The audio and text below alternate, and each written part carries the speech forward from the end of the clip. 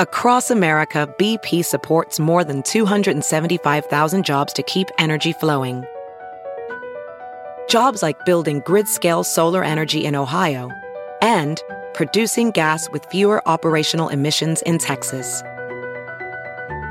It's and, not or.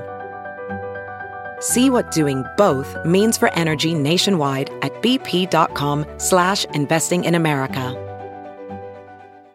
In depth. Hundreds of Chinese patients died in redundant trials of proven drugs. By Flynn Murphy and Wang Zhuoqing. Hundreds of Chinese heart disease patients died avoidable deaths, with more still suffering heart attacks and strokes after 100,000 went untreated in unnecessary trials of widely used medication, new research suggests.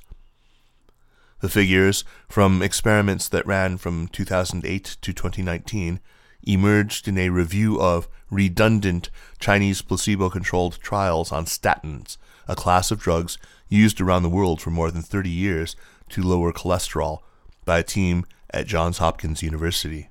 Their findings were published this month in the BMJ, a peer-reviewed British journal.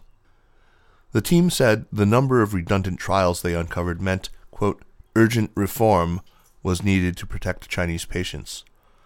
The review also found that few of the examined studies reported ethics approval or their funding sources. The Chinese Medical Association has strongly recommended statins for treating the kinds of heart disease caused by cholesterol-clogged arteries, specifically angina pectoris and acute coronary syndrome, since publishing guidelines on their use in 2007. The guidelines came on the back of overwhelming Chinese and international evidence for their use. But when the Johns Hopkins team reviewed Chinese statin trials published on research databases in and outside the country, they found more than 2,000 randomized trials that had started or continued to recruit test subjects from 2008 all the way up to 2018. The trials involved a total of 207,317 heart disease patients, with more than 101,486 sorted into placebo control groups, meaning that they missed out on the potentially life-saving medicine, the team wrote. That was a clear violation of medical ethics, they wrote, because of the weight of existing evidence and because there were other proven treatments the control group could have been given. The researchers said that 375 Chinese statin trials had been published before the Chinese Medical Association released its guidelines, all of which concluded statins were safe and effective for patients with coronary artery disease. Of the total 2,577 trials examined by the team, only 4 did not reach that conclusion. The researchers then turned their attention to major adverse cardiac events, or MACEs, which might have been suffered by patients whose conditions went untreated, by working backward from what the 2045 post-guideline trials concluded about the risks and benefits of statin treatment. They estimated that of the trials that did give details about the MACEs, 17.6% or 360 in total, there were nearly 3,500 excess adverse events among placebo patients that might have been avoided with treatment, including 559 deaths, 973 heart attacks, and 161 strokes. Yuanxi Jia, the lead author of the study, told Caixin it was very likely that the actual number of extra deaths and other MACEs in the study they examined was higher than their calculation.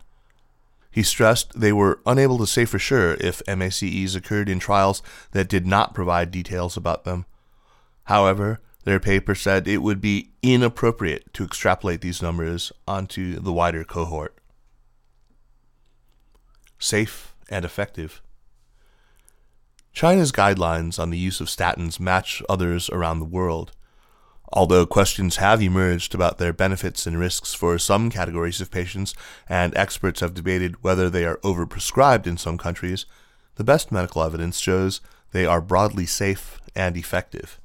Coronary artery disease, which includes angina and acute coronary syndrome, is caused by a narrowing of the arteries that supply blood to the heart, explained Bruce Neal, a physician and professor of medicine specializing in heart disease at Australia's University of New South Wales. It is the main cause of heart attacks. Statins lower the amount of bad cholesterol in the bloodstream, which would otherwise collect as plaques inside coronary arteries, thickening and narrowing them. The drugs can also stabilize deposits of plaque to prevent them rupturing, Neal said. Riddled with issues.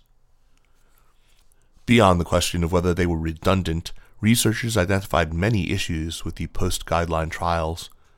Only 13%, or 265 in total, reported approval from an ethics committee. Neal said, just because many of the trials didn't report ethics approval did not mean they failed to obtain it, but he said that investigators would have had to make a very strong case for the use of placebos rather than other treatments, given what has already been shown about the safety and effectiveness of statins and the risk of heart attacks and deaths in the patient group. It was not clear why so many papers did not report ethics approval, and whether this reflected suboptimal reporting or whether the papers actually bypassed or were rejected by ethics committees, said lead author Jia.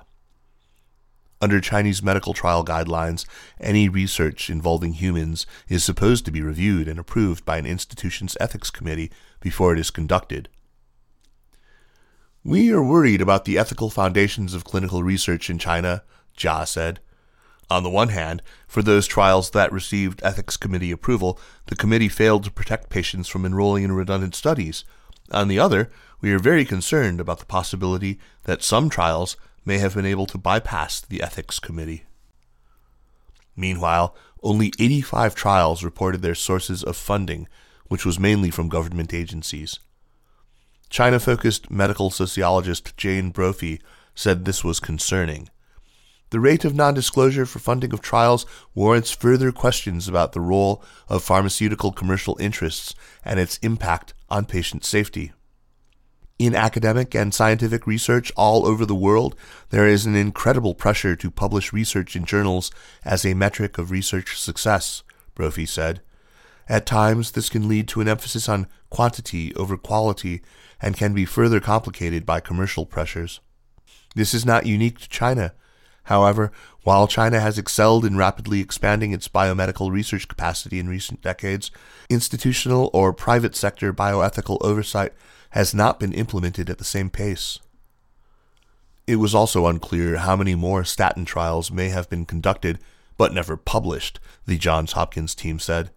Furthermore, their research excluded trials that were not clearly labeled as randomized control trials, but there were, quote, likely many non-randomized clinical trials that also assigned participants to statins or placebo.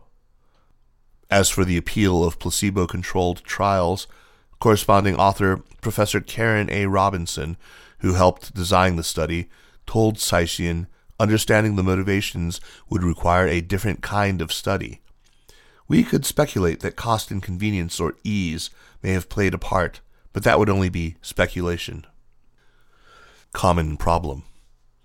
The vast majority of the redundant trials were published in Chinese journals and could only be found in Chinese databases such as the China Biomedical Document Service System, CNKI, Wanfang Database, and Weipu.com. Only 16 were available in English on PubMed, one of the largest global research databases. The study's lead author, Jia, who was one of 2 Chinese researchers who conceived it, said he had originally planned to look at domestic Chinese randomized control trials more generally. I wanted to examine their characteristics, quality, and problems, Jia told Caixin. But when I was screening those trials, I realized many of them might be redundant. The redundancy is not limited to statins or coronary artery disease, but seems prevailing over many interventions and disease conditions. Jia, who is a postdoctoral fellow at Johns Hopkins School of Medicine, said he chose statins as a microcosm of the broader issue. It's not clear how serious the problem of redundant trials in China might really be. Fraud suspicions.